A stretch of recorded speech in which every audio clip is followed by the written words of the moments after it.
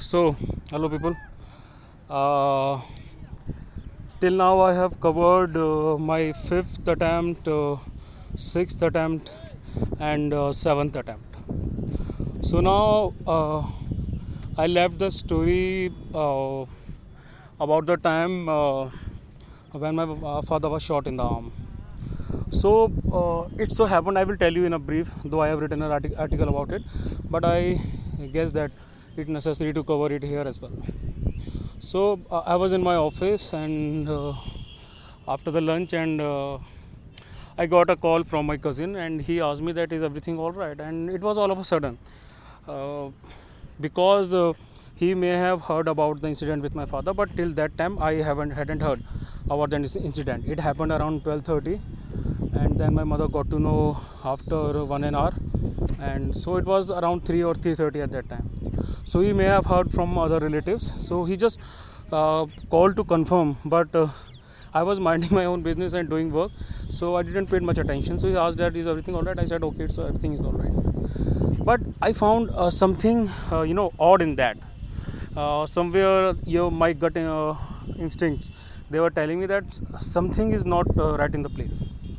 Then after half an hour I got a phone from my mother, and she was crying, and then she told me that Deepak, that's what I'm called at home, my nickname, that your father has been shot, and like someone shot your father. uh, in those few milliseconds, entire life flashed in front of my eyes about my father, what I will be doing afterward, and things like that. It was like that I'm not standing on a floor, I am somewhere hanging upside down. All the blood rushed to my brain, and I was totally numb. So I lived a different kind of life in those few milliseconds, and I really can't tell that how I felt at that time. And then she continued, but he has been shot in the arm. Okay, though bleeding, a lot of bleeding has taken place, but still he is admitted in this hospital or that. Come home soon. I told my HR in a jiffy, picked up my bag, called Tyagi Bhai, reached at the place, packed up my few things, and then headed back to Indore, that chartered bus stand like thing. And then from there I took a bus to Bhopal, and furthermore there was an overnight train from Bhopal to Indore, and then I took that train, and entire time when I was going to my PG, and then back to Indore bus stand, and then Bhopal, and then back to Gwalior, I was continuously calling my thousands of relatives at that time, my father's best friend from the same unit, and my cousins, and all of them. I was continuously calling them and taking the report of my father, and it was told to me that the bleeding has stopped. They have put the pressure bandages on that, and he will be operated tomorrow. So I was, I called my brother also at that time earlier before, and I told him also, because my mother was in no state to call anyone else. So he took the from he was posted in Pathankot. So the next train was at around 7 or 7:30 Rajdhani, or I guess. So he boarded that train in the evening, and then the entire when I reached earlier, early in the morning that day, next day around 3:30, I'm in the Gwalior. I was sitting entire night in a I didn't had a confirmed ticket. तो एक side में बैठा हुआ था, बंदा एक notice, मतलब लोग बहुत नोटिस कर रहे थे, I am calling and again. So he also offered me to sleep, but बस नींद नहीं आ रही थी. ठीक, I was praying to God, multiple gods again and again, मतलब बहुत ही सिचुएशन अलग हो रही थी. एंड देन मतलब ये चीज़ें पूरा एक्सप्लेन करना बहुत मुश्किल है. Then I got to know the story next morning. Since I would tell you a bit of background. My father is a security officer in a security agency. So he covered almost 8 to 10 districts at that time even now. So the work of the security agency was providing guards, gunmen, and all sort of security features to various institutions, restaurants, and all other places. So one of the work of the cash security agency was to collect the cash from various institutes like educational institutions, restaurants, and toll plazas, etc., and then submit it to the respective banks. So a cash van used to go from one toll plaza to another, and then one institution to another, and then they used to pick up the money. It was sealed, and then it was transferred to the bank where it was submitted in the account of the respective account holder. So it was a holiday, Saturday and Sunday. मतलब Saturday का जो cash होता है वो Sunday को collect होता है, Sunday का होता है वो मंडे का होता है. तो सैटरडे का जो कैश था वो मंडे को एक्यूमुलेट, संडे को एक्यूमुलेट हो गया, संडे को छुट्टी होती है, संडे को कैश कलेक्शन हुआ नहीं. So it was a 2 days worth of cash around 25 lakh. And then my father was also went to a visit to Bhopal. So whomsoever was doing the recce, they didn't notice my father. And on Monday, sometimes my father used to take surprise visits, to check whether everything is going according to procedure or all. So he sat in the cash van, and the van went to toll plaza, and then इधर उधर वहाँ से होती हुई city centre side एक Syndicate Bank है वहाँ पर खड़ी हो गई. So there was a inside the van there was a security guard. Now the security guard, some of them are ex-army men, and most of them are basically simple people with a gun license, and the company, they employ them and all, but they don't have that kind of training जो army men के अंदर instincts वगैरह होते हैं. So after that it so happened कि जो driver था वो और जो कस्टडियन था जो कैश लेके जाता है, ये दोनों लोग कैश के बैग, क्योंकि बैग्स काफ़ी 2-3 थे, भारी थे, तो एक बैग ज़्यादा भारी था, तो वो लेके वो लोग बैंक की तरफ जाने लगे. ना जहाँ पर वैन रुकती है वहाँ से बैंक की दूरी अराउंड 10 to 12 feet ही रहती है. तो वो लोग जैसे ही उतरे वैसे ही जो बंदे पहले से रैकी कर रहे थे उसमें से 2 बंदे आए, उन्होंने अपनी गन निकाली, and then they pointed towards them and then told them to keep the bag on the ground and be as they are. Now my father gets a lot of calls, so he was busy on a call and he didn't notice when he was actually sitting on the other side, the driver's side, beside the driver's seat.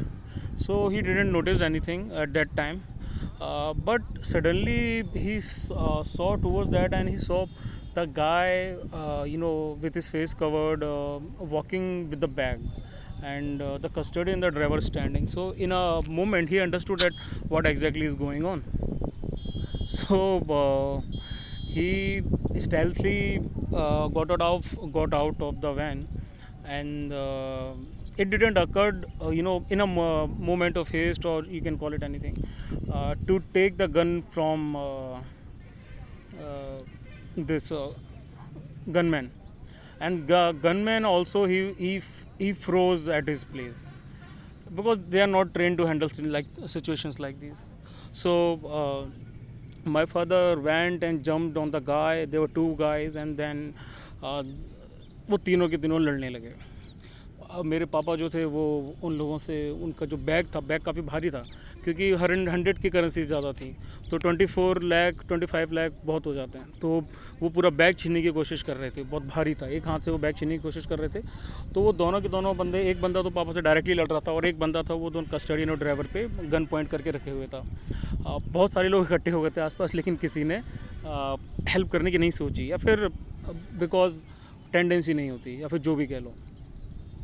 तो दो the money was insured, but वो army instincts होते हैं वो पापा के अंदर kick in हो गए. तो वो लड़ लिए उनसे.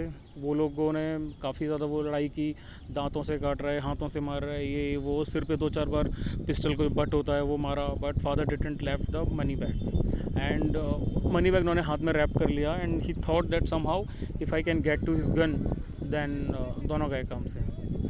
But the other guy, there was also a guy in front of them. उसने हवाई फायर किया, उसने बोला छोड़ दो बैग, गाली वगैरह दी, लेकिन पापा ने नहीं छोड़ा. सो उसने डायरेक्ट चेस्ट की तरफ करके गोली चला दी. बट भगवान की कृपा से मूवमेंट इतना ज़्यादा हो रहा था कि वो चेस्ट की जगह जो हमारा चेस्ट का जो शोल्डर का एरिया होता है शोल्डर और आर्म वाला, वहाँ पर वो गोली लगी। और क्योंकि 1 फीट से कम डिस्टेंस पे मारी गई थी, 1 या 2 फीट पे, तो उसकी वजह से क्या था कि शॉक वेव बहुत ज़्यादा जनरेट हुई थी। जो बुलेट थी वो पास हो गई शोल्डर से, और जो पूरा हाथ ह्यूमरस बोन होती है एल्बो से लेके शोल्डर तक, it was kind of destroyed.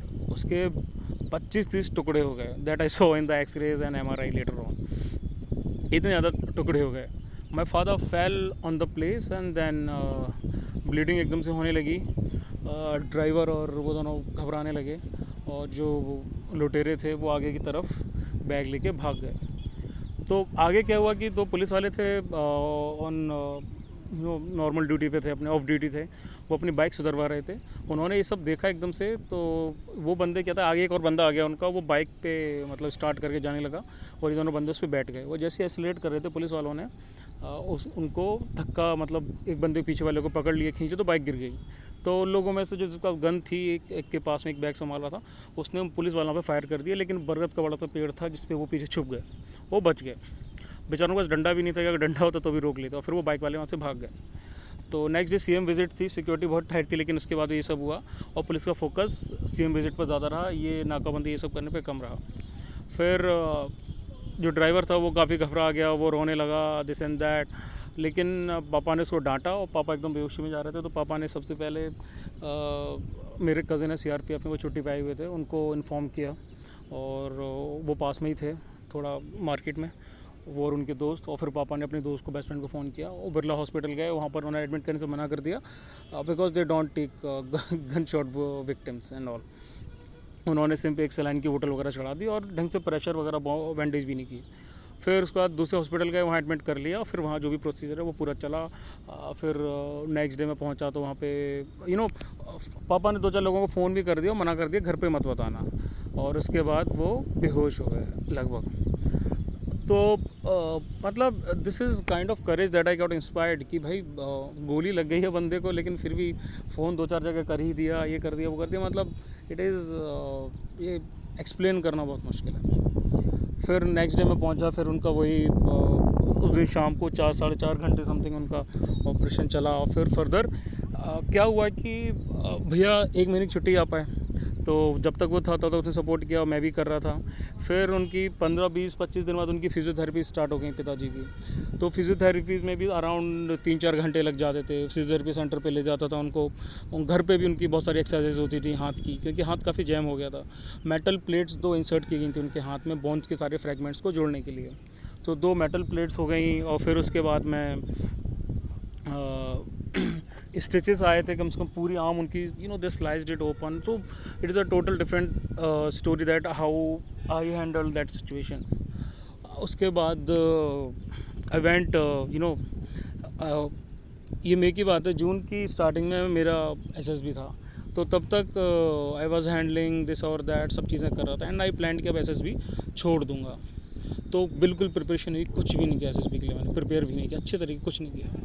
तो अगेन क्योंकि मेरा फिर IMA की एज ओवर हो चुकी थी, तो ये मेरा OTA का था SSB, लास्ट 2 SSB थे वो OTA के थे, भोपाल सेंटर फिर से। एंड मैं गया, प्रिपरेशन बिल्कुल नहीं थी, जाने का मन नहीं था, लेकिन क्योंकि घर पे ताऊजी वगैरह आ गए थे, क्योंकि फिर यही था कि पिताजी को कौन देखेगा, कौन क्या करेगा, लेकिन वो लोग आ गए थे तो कुछ दिनों के लिए। तो पापा ने कहा कि अभी तुम चले जाओ, SSB मत छोड़ो। तो without any zero preparation I went to the SSB। OIR अच्छा गया, एंड मयंक मुझे मिल गया था उस SSB में, मयंक मुझे मिल गया था, एंड मयंक फिर से स्क्रीन इन हो गया, और मतलब फिर से हम दोनों आसपास के उसमें ही थे, ग्रुप्स में ही थे शायद, और एक ही ग्रुप में थे शायद। फिर I perform my best, OIR दिया, स्टोरी भी ठीक लिखी, मतलब इतने तो प्रिपरेशन रहती है। OIR दिया, स्टोरी लिखी, फिर उसके बाद में वो किया, ग्रुप डिस्कशन हुआ। सो उस ग्रुप डिस्कशन में भी I was chosen to give the group consensus story, and I gave the story, presented the story, and again I was screened out. Back, फिर से ट्रेन पकड़ी, फिर से घर वापस। तो that's how my 8th attempt ended abruptly. So this was May 2018, June 2018 and फिर उसके बाद जो तीसरा मतलब अगला अटैम्प्ट था, 9th अटैम्प्ट था, it was again I failed Dehradun. पता नहीं देहरादून से मन भर ही नहीं रहा था, एकदम से ऐसा हो गया था एफ कैट का था कि देहरादून से ही सिलेक्शन लेके आना है. जिद कह लो या फिर पागलपन कह लो, कुछ भी कह लो. Again I went to Dehradun. This time I was allotted test number 152. So I thought that okay, now this is the time to be, to do something different, and this time the results will be different because ये तो वो है ना, क्या बोलते, chest number अलग मिला मुझे. पिछली बार 151 थे और 152 है. एंड बिलीव इट और not, the same story got repeated. I got a normal picture and ये हुआ था अगस्त या सितंबर में. हाँ, अगस्त में हुआ था ये. तो मैंने वही क्या बोलते हैं पिक किया स्टोरी, और वही चीज़ सेम रही. वायर अच्छा गया. फिर से ग्रुप कंसेंसस के लिए मुझे चूज़ किया गया. So it was always happening this, that I was always chosen for the group consensus. The people, the candidate, they were finding me influence, they were getting influenced by my story, my way of telling and all other sort of things, but the assessors, they were not. And I don't know where I was going wrong. I mean, because I was performing much better than before. तो फिर तो ऐसा हो गया था कि पापा की कंडीशन फिर भी थोड़ी ठीक हो गई थी. हालांकि मुझे बहुत सारी चीज़ें हैंडल करनी पड़ी थी, but still I found some time to prepare for AFCAT. Physicals भी कर रहा था, ये सब भी कर रहा था, और कैट के लिए प्रिपरेशन फॉर्म तो भर दिया था, लेकिन प्रिपरेशन उसकी ज़ीरो हो रही थी. देन इट हैपन कि मैं फिर से स्क्रीन आउट और मैं फिर से घर वापस आ गया. तो दिमाग ख़राब हो चुका था, समझ में नहीं आ रहा था, लेकिन मोटिवेशन डाउन बिल्कुल भी नहीं था. ऐसा लग ही नहीं रहा था कि क्यों मैं आगे, मतलब ये था कि जितने अटैम्प्ट दे सकता हूँ उतने दे लूँ. ठीक, तो जो पहले वाले दोस्त थे, रिकमेंडेड हो चुके थे, नॉट रिकमेंडेड, सबसे कांटेक्ट भी बना रहता था, उनसे भी बातें सुनने को मिलती थी, तो एक मोटिवेशन भी हाई रहता था. फिर उसके बाद सितंबर आ गया, एंड देन आई थॉट कि it's time to prepare for CAT. नवंबर की स्टार्टिंग में, नवंबर के 26 समथिंग नवंबर को कैट था. तो सितंबर और अक्टूबर भी लेकिन मेरे ऐसे ही निकल गए और मैंने कैट की प्रिपरेशन ढंग से नहीं की. 1 नवंबर को मैंने सोचा चलो यार अब 20-25 दिन बचे हैं, तो चलो कैट की प्रिपरेशन ढंग से कर लेता हूँ. तो 2-3 दिन ही कैट की प्रिपरेशन की, लेकिन दिवाली की शॉपिंग 6 या 7 तारीख की दिवाली थी. शॉपिंग करते हुए 4 तारीख को मेरा एक्सीडेंट हो गया, and I got a hairline fracture on my tibia bone, and I was having ACL and PCL, I mean ligament tear, posterior and anterior both. So for 1 month I was on complete bed rest. Plaster हो गया था मेरा पूरा ankle से लेके Thai तक. मुझे पैर पूरे स्ट्रेट रखना पड़ता था, एंड 20-25 दिन वो प्लास्टर कटा. और उस टाइम पे दे गेव मी एक ब्रेसेस टाइप के होते हैं पैर में लगाने के लिए, सपोर्ट के लिए. उसमें पैर आपका पूरा स्ट्रेट रहता है, आपका नी पे बिल्कुल जोर नहीं, बहुत कम जोर पड़ता है, और वो फोल्ड नहीं होता है, बैंड नहीं होता है. तो वो चीज़ मुझे दी गई. लेकिन तब तक क्या था कि मैं प्रिपरेशन बिल्कुल नहीं कर पा रहा था, because when I used to sit I couldn't sit properly. मैं अच्छी तरह से बैठ नहीं पाता था. चमकीली बाई इधर आ गई. तो मैं ढंग से बैठ नहीं पाता था, एंड चमकीली बाई इज़ अ डॉग. तो ढंग से बैठ नहीं पाता था मैं, और कुछ भी नहीं हो पाता था. प्रिपरेशन एकदम ज़ीरो. मेरे कैट देने का मन नहीं था, बट मेरे जूनियर है मोहित ने बहुत हेल्प की, और मोहित मुझे उसने इंस्पायर किया, उसने बोला, मोटिवेट किया कि भैया चलो कैट तो दे के ही आना है. And somehow I went on the centre, on the wheelchair and all, और एग्ज़ाम दे दिया. मैथ्स की प्रिपरेशन बिल्कुल नहीं थी, रीजनिंग की बिल्कुल नहीं थी. इंग्लिश लेकिन अच्छी थी, तो इंग्लिश में अच्छा खासा परसेंटाइल बन गया. तो I was not hoping, but I got a decent percentile to get into some good MBA colleges. तो ये कैट का मेरा वो था. ठीक, इस तरीके से मैंने कैट दिया without any preparation. It is not something to boast, but that's how it was. फिर उसके बाद मैं जस्ट 4 दिसंबर को मेरा अगला SSB था. डॉक्टर्स ने मना कर दिया कि if you will be going, if you will be walking like that, तुम पहली बार तो तुम वॉक नहीं कर पाओगे, ठीक है, और तुम गए भी तो तुम्हारा पैर पे इतना प्रेशर पड़ सकता है कि फिर शायद सर्जरी की ज़रूरत पड़ जाए और उसके लिए तुम्हें दिल्ली जाना पड़ेगा। एंड आई वाज लाइक कि नहीं यार, ये तो करना ही नहीं है सर्जरी वाला, तो मतलब अब मैंने कहा जो होगा देखा जाएगा। घर वालों से भी लड़ाई हो गई, पापा मम्मी ने बोला नहीं जाओ ऐसा वैसा, बट आई वाज लाइक कि नहीं जाऊँगा, जाना तो है ही। No, it was a test of my strength, my courage. ये मेरे लिए खुद के लिए एक एग्जाम्पल सेट करने जैसा था, क्योंकि अगर मैं उस टाइम पे नहीं जाता तो मैं शायद खुद के लिए वो एग्जाम्पल सेट नहीं कर पाता जो मैं करना चाह रहा था।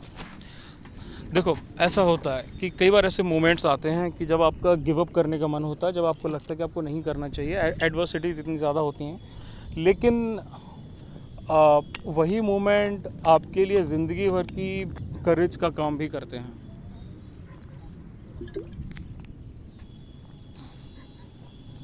मेरे लिए एक ऐसा ही मोमेंट था कि मुझे SSB के लिए जाना है।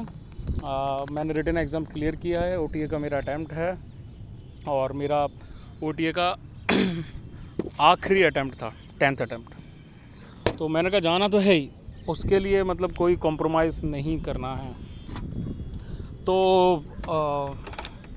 किया मैंने, थोड़ा बहुत प्रिपेयर जितना कर सकता था उसके लिए। सोचा वहाँ जाऊँगा, somehow if I get screened in then I will talk to the DSO and all, कि मतलब कि मुझे जो बाकी तो मैं कर ही लूँगा, बस स्नेक रेस और इंडिविजुअल ऑब्स्टिकल्स करने में इशू आएगा, बाकी I can do all of them. तो मैंने सोचा बात की जाएगी, सिचुएशन के हिसाब से देखा जाएगा, अभी से क्यों इतना परेशान हूँ। So my father dropped me at the railway station, trolley bag लिया और वो I was literally crawling, putting one step forward and then dragging my other left behind because उस पर क्रचेस लगे हुए थे। तो वो करने के बाद मैं जैसे तैसे ट्रेन के लिए वेट किया। इट वाज विंटर, बहुत सर्दी हो रही थी, दिसंबर का टाइम, आप समझ सकते हो। And I boarded the night train to Bhopal, again Bhopal, and I was जैसे तैसे मिडिल बर्थ पे सोया हुआ, बहुत मुश्किल हुई, पैर में बहुत दर्द था। और सुबह हुई and then I got off the train and I, जो बंदे थे MCO के पास में, इस साइड जहाँ बसेस मिलती हैं, वहाँ पर हम खड़े हो गए।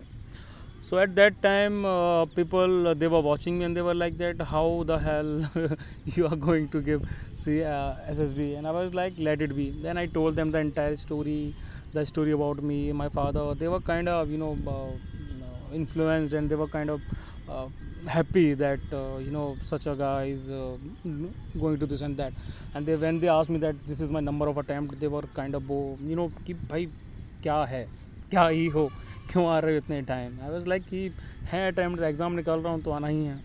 So they were very very nice guys, बहुत अच्छे बंदे थे। They offered me to sit, जबकि वहाँ कोई बैठने की जगह नहीं थी, लगेज पे बैठ जाओ, ये कर लो वो कर लो, बट आई वाज लाइक, मैंने कहा नो यार, I am with you people, how can I sit, you people are standing and I really can't sit, and they were like your leg is this and that. I told them that whatever may be the case, but if you are not standing, then so will I will also be standing with you guys. I won't be sitting just because my leg is injured or so that. I really don't want to feel apart from you guys. I really don't want any kind of special treatment from you guys. Just count me as one of you. And so we were sharing experiences and things. So the bus was late around 2 बजे 2:30 बजे bus आई, and I removed my crutches because documentation जो वहाँ पर होता है, वहाँ पर वो आपको ID दिखानी पड़ती है, and that's the sound of Mirage. So वहाँ पर जो ID आपको दिखानी पड़ती है, प्लस जो एडमिट कार्ड वगैरह दिखाने पड़ते हैं, I thought that the CHM या फिर जो भी बंदे हैं, अगर वो मुझे क्रचेस में देख लेंगे तो मुझे बोर्ड ही नहीं करने देंगे बस। सो आई थॉट दैट कि भाई किसी तरीके से बस बोर्ड कर लो, सेंटर पहुँचा फिर देखी जाएगी। So I removed that, kept that in my luggage, and भीड़ में छुप गया।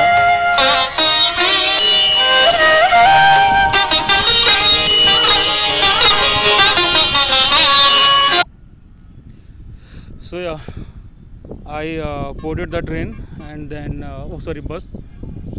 मैं लाइन के बीच में खड़ा हो गया, तो लोगों से छुपते छुपाते कि शायद वो मेरे पैर का मूवमेंट ना देख लें, और मैंने बहुत मैं कितना भी कंट्रोल कर रहा था, लेकिन जो मेरा पैर था वो थोड़ा सा बेंड होने के ज़्यादा बेंड हो जा रहा था, और कि एकदम लंगड़ाते हुए चल रहा था मैं। मैं कितनी भी कोशिश करता, मैंने कितनी भी स्ट्रेंथ पुट करी, लेकिन जो नॉर्मल वॉक थी वो मुझसे पॉसिबल हो ही नहीं पा रही थी, बिल्कुल नहीं हो पा रही थी। और क्रचेस के बिना तो बिल्कुल भी नहीं। तो समहाउ उनकी नज़र छुपते छुपाते भीड़ में मैं हो गया, सबसे पीछे वाली सीट पे बैठ गया, क्योंकि वहाँ मैं पैर अपना एकदम सीधा रख सकता था। मैं पैर फोल्ड करने वाली पोजीशन में नहीं था, मुझे पैर एकदम सीधा रखना था। तो मैं अपना राइट लेग था तो वो एकदम सीधा करके बैठा रहा और रीच टू द सेंटर, वहाँ पर उतरे, फिर से लोगों की नज़र बचा के मैंने कहा यार क्रचेस नहीं पहनने हैं। डॉक्यूमेंटेशन स्टार्ट हुआ, ऊपर हॉल पे स्टेयर्स चढ़नी थी, एक पैर से कूद कूद के स्टेयर्स चढ़ी मैंने, ठीक। while people were they were trying to help me but I refused any kind of help and मैंने कहा खुद से ही करना है जो भी करना है। तो वहाँ पर ऊपर गए, वहाँ बैठे रहे काफ़ी देर खड़े रहे, डॉक्यूमेंटेशन हुआ। उस डॉक्यूमेंटेशन में शायद उन लोगों ने नोटिस कर लिया, बट उन लोगों ने फिर कुछ नहीं कहा उस टाइम पे, थोड़ा अंधेरा भी हो गया था। और फिर उसके बाद उस दिन 4 घंटे डॉक्यूमेंटेशन चला और बंदे भी काफ़ी थे, मेरे ख्याल से 150 समथिंग बंदे थे, और काफ़ी डॉक्यूमेंटेशन चलता रहा और मैं खड़ा रहा, ये होता रहा। और फिर उसके बाद मैं सीढ़ियों से नीचे उतरे, ऊपर वाले छत से, और सीढ़ियों से नीचे उतरना भी मेरे लिए बहुत भयंकर टास्क था उस टाइम पे। मैं एक पैर से कूद के हो रहा था, और एक बार तो ऐसा हुआ कि 2 सीढ़ियाँ एक बार मैं कूद गया और जो लेफ़्ट लेग थी उस पर इतना भयंकर जर्क लगा, I can't even tell you. और एक बार तो ऐसा हुआ कि मैं राइट पैर पे लैंड कर गया, और उस पर तो फिर आप समझ ही सकते हो। तो जैसे तैसे फिर मैं नीचे आया, और फिर जब मैं शेड में बैठा, so my leg it was shaking, it was not shaking, it was vibrating like a damn vibrator, ठीक है।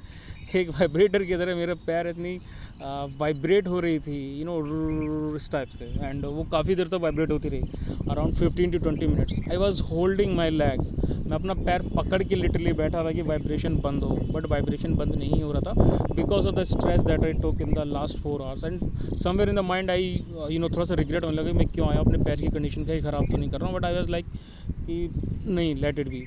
फिर अपने क्या बोलते हैं, मैंने सोचा एक बार वहाँ पहुँच जाऊँ मैं अपने अकोमोडेशन में, then I will put the crutch on. लेकिन बंदे आ गए, उन्होंने हेल्प किया, एक ने मेरा लगेज ले लिया, एक ने रक्सक ले लिया, एंड हाँ, रक्सक भी था और लगेज था, दोनों चीज़ें थी, और ट्रॉली भी थी, तो वो उन्होंने ले लिया। और वो बातचीत करते हुए, बकचोदी करते हुए हम लोग अकोमोडेशन में पहुँच गए। एंड वहाँ रहने के बाद में फिर वही सब बातें, 20 SSB था शायद। और फिर नेक्स्ट डे के लिए प्रिपेयर हुए। नेक्स्ट डे मैंने फिर से क्रचेस नहीं पहने, फिर से वो पहले खड़ा होना पड़ता काफ़ी देर तक स्क्रीनिंग के लिए, फिर से पैर में दिक्कत होना स्टार्ट हो गई। स्टोरी दिखाई, स्टोरी वाज गुड, मतलब पहले वो यार अच्छा किया, फिर स्टोरी अच्छी खासी लिखी मैंने, और फिर उसके बाद मैं वो किया, क्या कहते हैं, ग्रुप डिस्कशन के लिए जैसे ही अंदर गए, तो जब एक फॉर्मेट में क्यू में सिंगल ये उसमें जाते हैं, तो उस टाइम पे क्या होता है ना कि वो लोग उनको दिख रहा था कि some my leg is not right. I was literally bending when I was जब मैं चल रहा था, एक पैर तो सीधा हो रहा था, लेकिन जो राइट पैर था ना वो एकदम नीचे की तरफ बैंड हो जा रहा था, तो उनको साफ दिख रहा था। But group discussion was good. I was nominated for the to give the group story. वो फिर से हुआ, फिर से नॉमिनेट की, और फिर से कोशिश बहुत ज़्यादा की, लेकिन पैर सीधा नहीं रख पाया, और फिर से वैसे पैर से लंगड़ाते हुए आ गया। मैंने कहा शायद they will screen me out of pity, but उन्होंने नहीं किया। Results came, I wasn't screened in, pack the bag and all kind of things. और फिर वापस ट्रेन लेके ग्वालियर आ गया, और फिर घर वालों ने कहा कि क्या ज़रूरत थी जाने की। आई वाज लाइक ज़रूरत थी, ज़रूरत इसलिए थी क्योंकि खुद को ज़रूरत थी, खुद के लिए एग्जांपल सेट करना था। बाकी इससे मैंने क्या क्या सीखा, क्या क्या मैंने किया, this I will be covering in my next podcast and my last attempts and further on चीज़ें क्या क्या हो रही हैं उसके बारे में। थैंक यू गाइस, जय हिंद।